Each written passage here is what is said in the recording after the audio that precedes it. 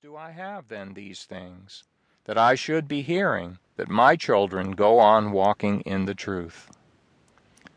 John then shows that his greatest cause for thankfulness to his God is that those to whom he has preached the good news of God are indeed standing firm for the faith that has been delivered to them by faithful ones like John, for they are his spiritual children in the truth.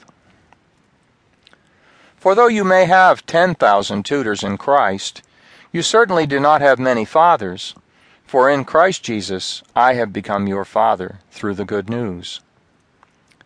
To Timothy, a beloved child, may there be undeserved kindness, mercy, peace from God the Father and Christ Jesus our Lord.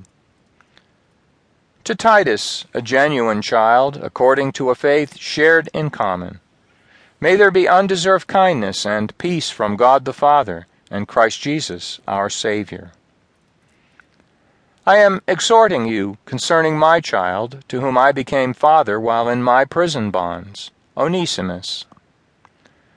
And Enoch kept walking with the true God. Then he was no more, for God took him. My son, if your heart has become wise, my heart will rejoice, even mine. When he arrived and saw the undeserved kindness of God, he rejoiced and began to encourage them all to continue in the Lord with hearty purpose. Paul, a slave of God and an apostle of Jesus Christ, according to the faith of God's chosen ones and the accurate knowledge of the truth, which accords with godly devotion.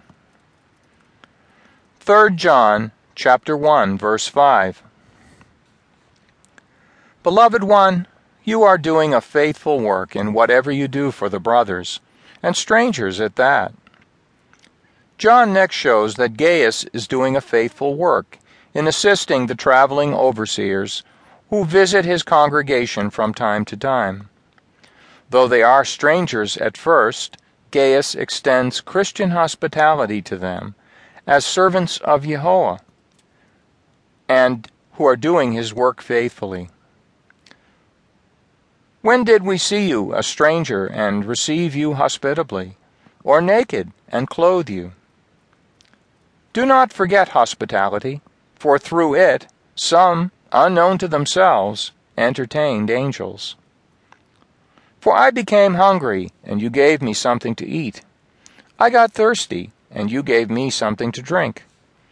I was a stranger, and you received me hospitably. 3 John chapter 1, verse 6. Who have borne witness to your love before the congregation. These you will please send on their way in a manner worthy of God. These overseers have borne witness to John that Gaius has genuine love for those ones. He has thus sent them on their way in a manner worthy of God. Because they were especially pained at the word he had spoken, that they were going to behold his face no more. So they proceeded to conduct him to the boat. Carefully supply Zenas, who is versed in the law, and Apollos for their trip, that they may not lack anything. And perhaps I shall stay or even pass the winter with you, that you may conduct me part way to where I may be going.